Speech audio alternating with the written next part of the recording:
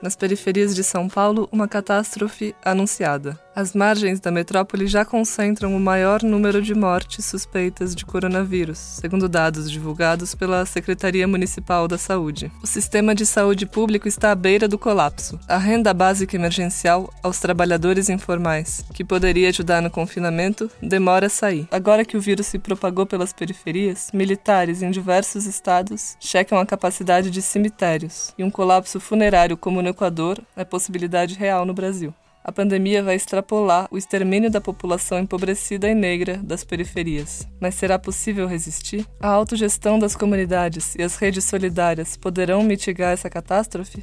Para responder a essa e outras questões, conversamos com Tiaraju Pablo D'Andrea. Ele é professor da Universidade Federal de São Paulo, no campus Zona Leste, e coordenador do Centro de Estudos Periféricos, que recentemente formulou 23 propostas instigantes e viáveis para combater o coronavírus nas periferias. Quais são? Conseguiremos colocá-las em marcha? Hoje é 20 de abril, eu sou Gabriela Leite e esse é o Tibungo, o podcast de outras palavras que dá um rápido mergulho em um assunto urgente da conjuntura.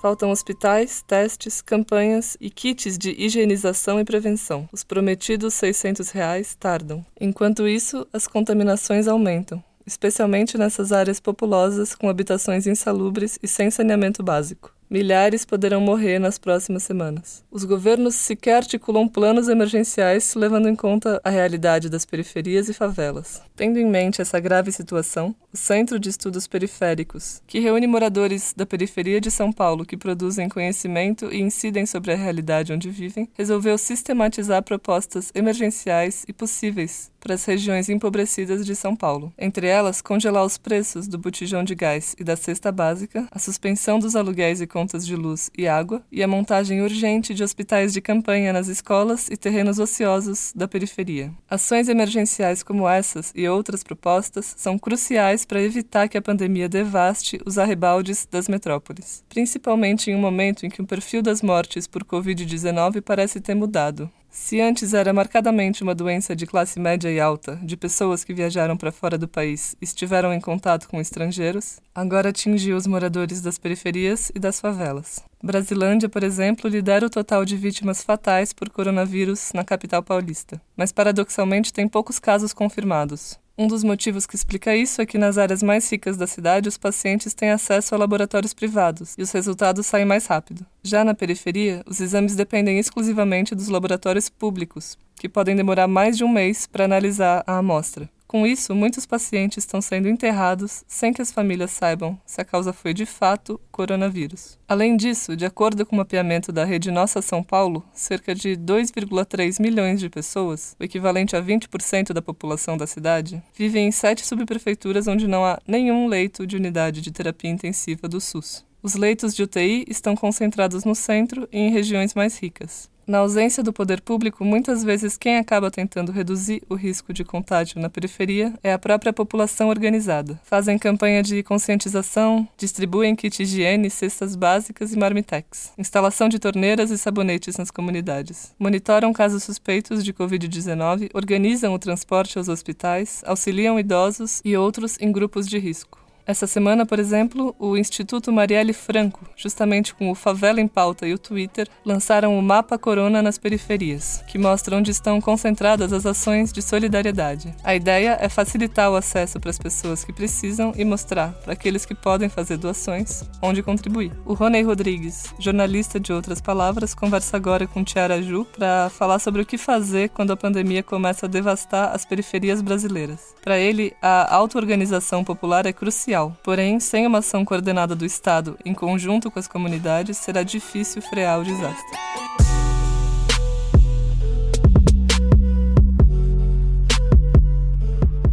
Tiaraju, a gente queria começar primeiro perguntando o que é o CEP, o Centro de Estudos Periféricos. Qual é o trabalho, quem compõe, o que faz? O CEP é um grupo de pesquisa do campus Zona Leste da Unifesp, a Universidade Federal de São Paulo. Ele é composto por 4 professores do campus Zona Leste e por aproximadamente 30 pesquisadores, na sua grande maioria moradoras e moradores das periferias de São Paulo. Quem não mora na periferia e faz parte do CEP tem que comprovar uma atuação política de longo tempo nesses territórios. E o CEP ele surge pelo entendimento de que existe uma carência nas universidades brasileiras de uma produção de conhecimento que seja oriunda dos territórios populares, das periferias, das favelas. E nós somos frutos de um processo histórico de chegada de pessoas moradoras desses territórios na universidade, um processo que se dá de maneira mais abrangente nas últimas 2 décadas. E a gente chega na universidade e se depara com uma construção de conhecimento que não é feita nesses bairros. Às vezes é feita para esses bairros, mas não é feita nesses bairros e a partir de um ponto de vista que seja das periferias, ou que seja das favelas, ou que seja produzido nos territórios mais precarizados da cidade, né? Eu sou morador da Zona Leste de São Paulo, sou nascido e crescido em Itaquera. Eu me formei na Universidade de São Paulo. Eu sou formado em Ciências Sociais. Eu tive um percurso de muito aprendizado nessa universidade. Eu sou muito grato por tudo que eu aprendi na Universidade de São Paulo, mas eu sentia algumas dificuldades por parte da teoria social hegemônica de compreender, de fato, como a realidade se dá nos territórios empobrecidos, inclusive do meu bairro. De modo que eu e a minha geração, porque esse processo não é somente meu, é de toda uma geração, a gente começou a questionar as teorias hegemônicas, né? E desde muito tempo eu faço parte de movimentos sociais, movimento de moradia. Eu participei por muito tempo e com muita ênfase no movimento cultural das periferias, e esse pensamento ele vem se gestando, né, de uma produção de conhecimento que seja a partir desses territórios. Isso a gente pode ver na rede de jornalistas das periferias, isso a gente pode ver na produção cultural das periferias, né? É um pensamento que tá surgindo, que está se colocando na sociedade. Só que eu acho que na universidade isso demorou mais para chegar, justamente porque na universidade é mais difícil acessar, né? É mais fácil você montar um coletivo de cultura na sua quebrada ou se organizar num movimento de moradia com essa perspectiva do que conseguir se organizar enquanto classe ou enquanto morador de um determinado território num espaço tão inacessível, né, ou de difícil acesso como é a universidade. Eu defendi um doutorado em 2013. No meu doutorado eu já falava dessas coisas. O meu doutorado ele teve o título de A Formação dos Sujeitos Periféricos, Cultura e Política na Periferia de São Paulo. E depois eu acabei passando no concurso da Unifesp, num projeto que eu sou totalmente comprometido, que é da implantação do campus Zona Leste na Universidade de São Paulo, que é um campus que ele é fruto de uma luta histórica dos movimentos sociais da Zona Leste de São Paulo, uma luta que começou na década de 70, percorreu a década de 80, a década de 90, e só agora a gente está conseguindo engatinhar ainda nesse processo de implantação, e isso é bastante revelador de como funcionam as estruturas educacionais no nosso país. Eu sou da leva dos primeiros professores e me orgulho muito disso, porque a Zona Leste é o meu território, é onde eu me calquei como ser humano, como sujeito, é onde eu moro. Mas é uma luta, né? Implementar um campus de uma universidade num momento em que a educação está sendo combatida, no momento em que a educação está sendo precarizada, coloca um fardo bastante pesado nos nossos ombros, né? Nesses 15 professores que estão nesse campus e com muita valentia, né, e com muito valor, tentando erguer um campus de uma universidade pública num território empobrecido como é a periferia leste de São Paulo. O Centro de Estudos Periféricos ele é, de certa maneira, um pouco desdobramento de toda essa periferia que pensa. Eu acho que a gente poderia definir dessa maneira. Ele antecede a nossa chegada na universidade, porque a gente fazia uma série, não com esse nome, mas em uma série de espaços das periferias de São Paulo, a gente já fazia uma série de discussões pensando e tentando incidir na realidade. Num determinado momento histórico, tivemos a possibilidade de ingressar na universidade enquanto professores, já não mais na condição de aluno ou na condição de de doutorando, mas como professores, e a partir disso, eu e mais outros professores tivemos a iniciativa de organizar um centro de estudos, enquanto grupo de pesquisa pertencente ao campus Zona Leste da Unifesp, mas os participantes fossem moradores das periferias. Vamos reunir essas pessoas, essas mulheres e esses homens que moram em determinados territórios e também produzem conhecimento, e vamos publicizar esse conhecimento, né? Não negando outros conhecimentos, não negando outras formas de pensar ou formas mais hegemônicas que as nossas, mas também pontuando que periferia produz conhecimento e que às vezes a universidade não consegue dar conta da forma como a gente enxerga o mundo. E um resultado dessa efervescência que você está contando, a gente vê nessas 23 propostas que o CEP organizou. Elas são muito instigantes porque elas chamam atenção para certas realidades políticas, claro, mas outras realidades que o restante da população que não vive a realidade das periferias desconhece e ignoram, né?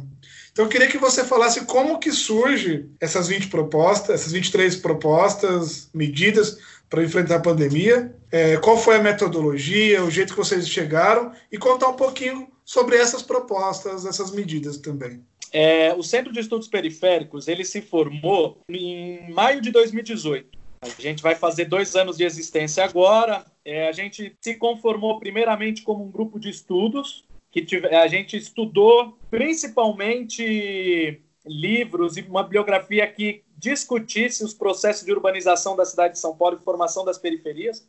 E no ano de 2019 a gente começou a fazer uma pesquisa coletiva, com o apoio da Fundação Rosa Luxemburgo, com o apoio da Universidade Federal de São Paulo. Nós estamos, nesse momento, realizando essa pesquisa. Essa pesquisa ela antecede a pandemia do coronavírus. A gente já estava realizando essa pesquisa, uma pesquisa composta por 4 professores da Unifesp, 17 pesquisadores de uma série de outras instituições, não só da Unifesp. Tem pesquisadores da USP, da Unicamp, da EASH, da PUC, da UFABC. São 17 pesquisadores, todas e todos moradores de periferias, e temos 13 alunos de graduação da Unifesp. É uma pesquisa bastante grande. O nome da pesquisa é Agenda Propositiva das Periferias, onde a gente está formulando propostas para a melhoria das condições de vida nesses territórios.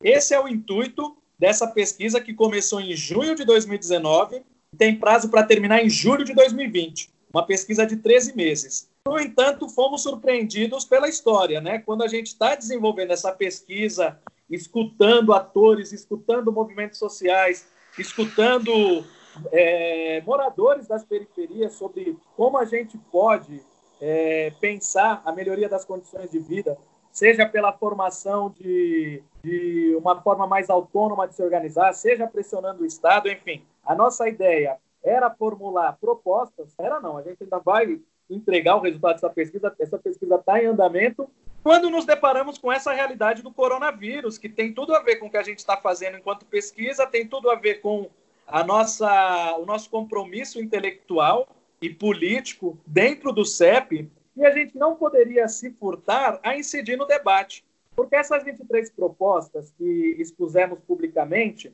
elas não necessariamente são fruto da pesquisa. A pesquisa ela continua existindo, ela vai ter os seus resultados, a gente vai publicizar, só que nós nos reunimos e dissemos, olha, somos moradores de periferias, a gente tem um quadro dramático se avizinhando, não podemos nos furtar de fazer esse debate. Então, fizemos uma série de rodadas entre os 17 pesquisadores, os 13 estudantes que temos no grupo, levantamos uma série de questões, levantamos uma série de propostas e, num determinado momento, resolvemos publicizar, né? Essas propostas elas também são frutos de uma escuta generosa e radical que a gente faz com a população das periferias. A gente escuta e, a partir disso, a gente formula enquanto intelectuais. Mas talvez hoje, dia 15 de abril, talvez não seriam aquelas 23, acho que aquelas 23 propostas foi o que a gente chegou naquele momento. Tínhamos uma certa urgência para publicizar aquela questão e talvez hoje, se a gente sentasse e fizesse aquele mesmo exercício, poderiam ser 35, poderiam ser 40, né?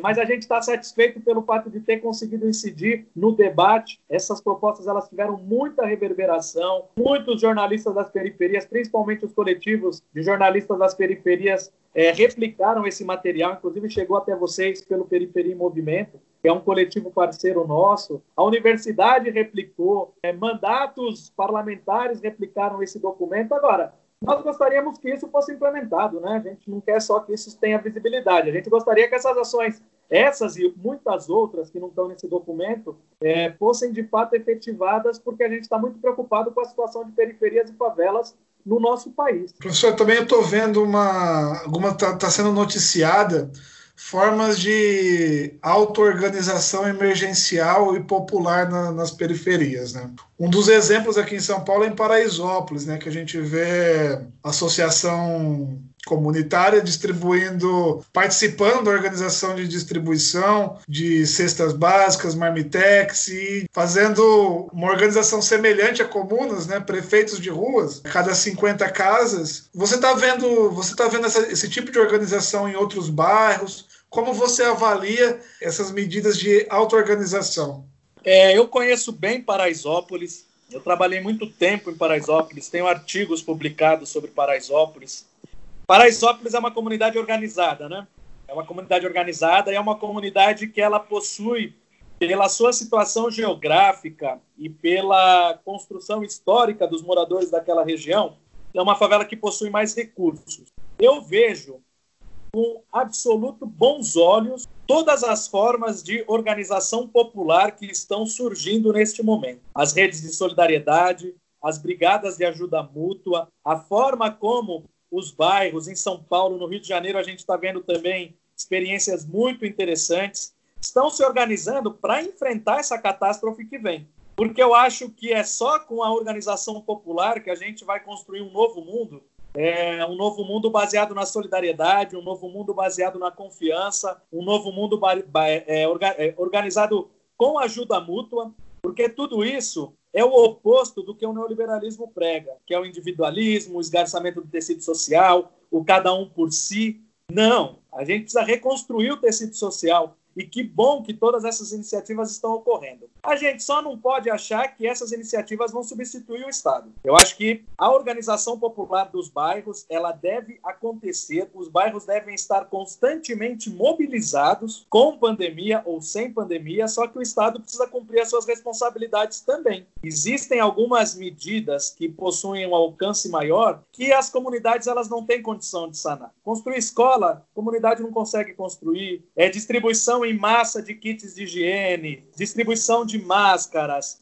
construção de hospitais de campanha. Isso nem a comunidade mais organizada consegue fazer. Isso é um Estado que tem que fazer. Só que é um Estado que tem que estar atento para as preocupações das populações mais vulneráveis. E não é o Estado que atualmente nós temos, comitê gestor dos interesses da burguesia, e isso aprofundado no atual cenário que a gente vive, quando a gente vê um governo federal absolutamente ocupado por banqueiros, por rentistas, por uma lumpenburguesia que está defendendo o interesse do capital financeiro.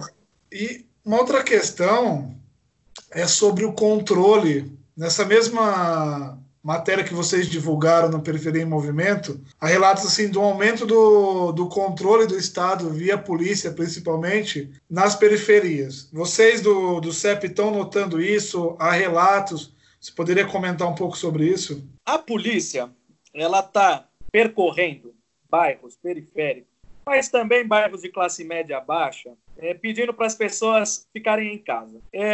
Isso deveria ser um papel da assistência social.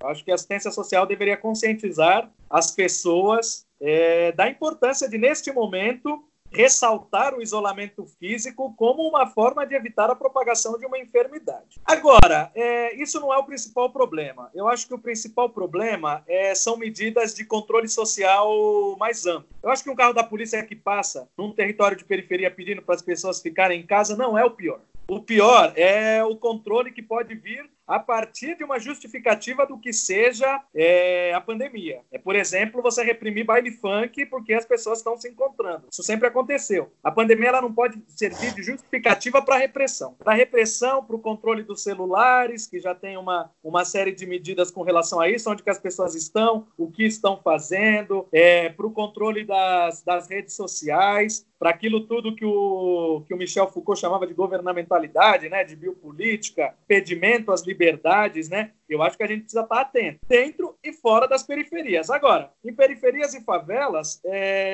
para além do controle dos corpos e da sujeição dos corpos, você tem a matança pura e simples. Você tem o assassinato em massa, você tem o genocídio, uma população principalmente negra, pobre, moradora desses territórios, que é uma questão histórica da nossa sociedade. E, paradoxalmente, a gente viu uma matéria essa semana, no Rio de Janeiro caiu 60% as mortes em favelas, porque a polícia não está fazendo intervenções nas favelas. Olha que dado mais revelador de como funciona a nossa sociedade, né? Sim. A gente tem órgãos de repressão que, historicamente, né, com uma mentalidade escravocrata, historicamente serviram para defender os territórios da elite, intervir nos territórios de pobreza, intervir com uma estratégia bélica, né, de guerra, que promoveu em todas as últimas décadas uma série de assassinatos, de massacres, de genocídio, né, um genocídio em curso. Aí, quando esses órgãos de repressão abdicam da sua prática, a violência cai em 60%. Bastante revelador. Isso daí mostra muito essas engrenagens do poder, né? Principalmente sobre a população pobre, negra e periférica. Professor, uma outra questão também é que você disse que se fosse reescrever o texto hoje, teria possivelmente 40, 50 itens, né? Que itens daquela lista de medidas você acrescentaria? Eu acho que a gente teria que, talvez, dar mais ênfase a defesa dos trabalhadores da saúde. Eu acho que como essa coisa ela está... Naquele momento, a gente previa, né, foi escrito no final de março, aquele documento, a gente previa a catástrofe, que agora ela está se consumando, mas a gente não está no pior momento ainda. Eu acho que trabalhadoras e trabalhadores da saúde estão sofrendo muito. A gente tem notícias de hospitais, né, da Zona Leste de São Paulo, o Hospital do Tatuapé, o Hospital Santa Marcelina em Itaquera, o Hospital Planalto em Itaquera, lotados, UTIs lotadas, um aumento exponencial das doenças ligadas a questões respiratórias, então, muito possivelmente revelam que são pessoas que estão com coronavírus, e os trabalhadores da saúde em condições muito precárias, que é uma precariedade que vem sendo construída ao longo dos anos, né? É uma precariedade que tem a ver com a PEC 95, que cortou gastos do SUS, que bilhões, né?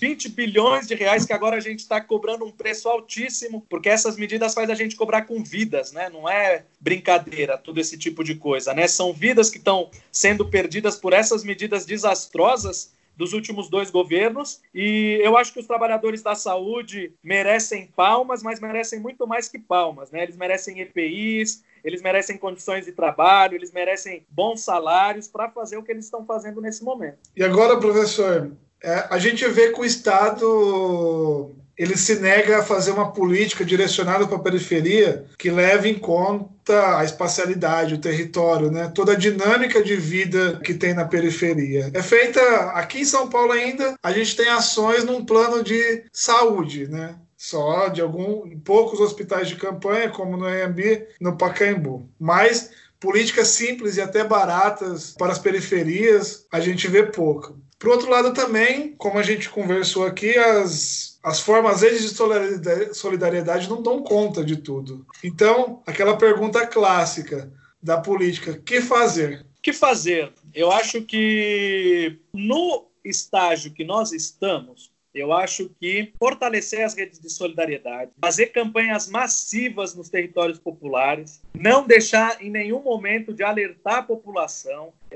Tem coletivos que produziram fanzines, ir de porta em porta, conversar com a galera que está conversando nas praças, que está jogando bola na rua, e falar, olha, isso daqui tem uma gravidade bastante grande. Eu acho que esse trabalho formiguinha, ele é essencial nesse momento. Eu acho que quem tem possibilidade de acesso às redes tem que continuar pautando a discussão, pautando o poder público, pautando as mídias, pautando a imprensa, e fundamentalmente a gente precisa, de um lado, essa disseminação, essa batalha ideológica no sentido da denúncia do que pode acontecer, esse trabalho de formiguinha constante, e a médio prazo a gente precisa reorganizar a classe trabalhadora brasileira. A classe trabalhadora brasileira está sem projeto, ela está fragilizada, e é pelo fato dela estar fragilizada que ela está cobrando um preço alto. Qual que é o preço? Primeiro, está sendo destituída dos seus direitos, está tendo graves problemas econômicos, porque não está conseguindo se organizar e vai pagar com a própria vida. Porque as políticas que estão sendo implementadas são contra a classe trabalhadora. Já nos últimos anos a gente tem uma série de medidas que são absolutamente danosas a essa porção da realidade, da sociedade, que é principalmente negra, que é principalmente moradora das periferias. Isso vem sendo aprofundado, é um elemento estrutural da nossa sociedade que vem sendo aprofundado nos últimos anos. E isso se conjuga com um elemento conjuntural, que é a pandemia, que esse elemento conjuntural, em vez de fazer o governo, o poder público, o Estado operar a fim de defender essa população, o que a gente está vendo é uma aceleração do capitalismo. São propostas no sentido de acelerar a engrenagem da exploração, né? Então, está tudo ao contrário. É jogar as pessoas para a morte, né? São medidas absolutamente genocidas. Eu acho que tem coisas imediatas a serem feitas, trabalho formiguinha, a divulgação ampla, maciça nas redes sociais, pressionar o poder público. O CEP, por meio da vereadora Juliana Cardoso, conseguiu protocolar junto ao prefeito de São Paulo essas medidas. Obtivemos respostas muito evasivas sobre elas, mas eu acho que a gente não tem que deixar de pressionar. Só que mas quais foram essas respostas, professor? Só para a gente... Uma resposta, por exemplo, que o item medidas de segurança para trabalhadores de farmácias, feiras livres, ambulantes, eles disseram que isso já tinha sido publicado no Diário Oficial, e depois teve um outro ofício dizendo que várias das medidas eram de responsabilidade de cada uma das secretarias, mas em nenhum momento teve uma resposta efetiva assim, isso deve ser feito, ou vamos fazer, enfim. E não é uma preocupação, não é só o CEP, entendeu? São as pessoas, são uma série de coletivos, de movimentos, de políticos progressistas que estão discutindo essas questões, que estão fazendo essas denúncias, são intelectuais, que estão prevendo o que pode acontecer, e a gente vê uma certa letargia por parte dos governos, né? Parece que as medidas são todas paliativas, são medidas que não tocam nos problemas de maneira estrutural e não estão encarando a gravidade do problema. Eu acho que nós estamos num momento bastante grave da nossa sociedade. O capitalismo mundial ele está em crise, ele já estava em crise, e essa crise vai se aprofundar. Os setores mais organizados, as elites financeiras, do capital especulativo, eles têm muito poder político para rapinar os cofres públicos. Não à toa que uma das primeiras medidas do governo federal foi o repasse de recursos, né, no montante de 1 trilhão e 200 bilhões de reais para bancos brasileiros. Hoje foi aprovada a medida contra os trabalhadores, né, aquela carteira verde e amarelo que precariza ainda mais as relações de trabalho, ela foi aprovada. Então, nesses momentos de crise, quem está mais organizado vai querer ficar com o montante, vai querer ficar com os recursos que são públicos e são construídos e produzidos pelos trabalhadores, e a população, principalmente a mais desfavorecida, expressa pela classe trabalhadora, ela precisa se organizar pela sua própria sobrevivência. E eu acho que a gente está num momento crucial para a classe trabalhadora voltar a ter força. Isso vai depender também bastante da atuação dos seus intelectuais orgânicos, de partidos políticos, de sindicatos comprometidos, de movimentos sociais, mas seria muito importante fortalecer a organização da classe, porque nesse momento de pandemia, tanto a gente pode produzir um mundo novo, como as visões mais otimistas estão expressando, mas a gente também pode aprofundar a catástrofe civilizatória. E quem vai perder são os mais pobres. Por fim, a gente não pode deixar de falar da violência que está ocorrendo dentro das casas, principalmente contra mulheres. Eu acho que isso é uma questão que a gente precisa discutir, denunciar. Existem uma série de instituições que são órgãos estatais que não estão funcionando de maneira plena para defender as mulheres, e a gente não pode silenciar nem concordar com essa quantidade de violência doméstica que a gente está observando, que a gente está lendo. As denúncias são muitas, os casos de estupro são muitos, e isso é bastante revelador, acho que, do patriarcado da nossa sociedade, vinculado a uma estrutura de classes bastante desigual. Por fim, parabéns pela iniciativa do Outras Palavras, convidando intelectuais para discorrer. É muito importante que a gente possa disseminar informação neste momento. A gente que agradece, professor. Obrigado. E muito obrigado pela entrevista.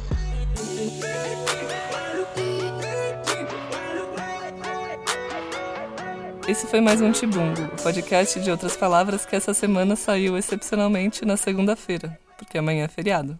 Na quinta, a gente retoma normalmente com a Maíra Matias e a Raquel Torres, editoras do site Outra Saúde, que durante a quarentena trazem entrevistas relevantes para compreendermos a crise do ponto de vista da saúde. Eu queria lembrá-los que Outras Palavras existe graças aos hoje 966 doadores. São alguns dos nossos leitores que ajudam a manter nosso jornalismo de profundidade. Como retribuição, a gente oferece a eles, entre outras coisas, ingressos para shows e espetáculos. E a gente tem orgulho de ter como parceiro o Teatro Oficina. Em tempos mais normais, a gente oferece descontos e ingressos para o Teatro Oficina. Agora, de portas fechadas, eles inauguraram a TV Usina, no YouTube. E lá eles estão disponibilizando algumas de suas peças históricas. Essa semana, eles estão liberando, de pouquinho em pouquinho, o espetáculo Cacilda. Tá lá no YouTube e é de graça. A gente recomenda para todos os leitores. E se você quiser fazer parte da nossa rede que tem parceiros ilustres como esse, é só entrar em outraspalavras.net/outros500. Ajude a financiar Outras Palavras.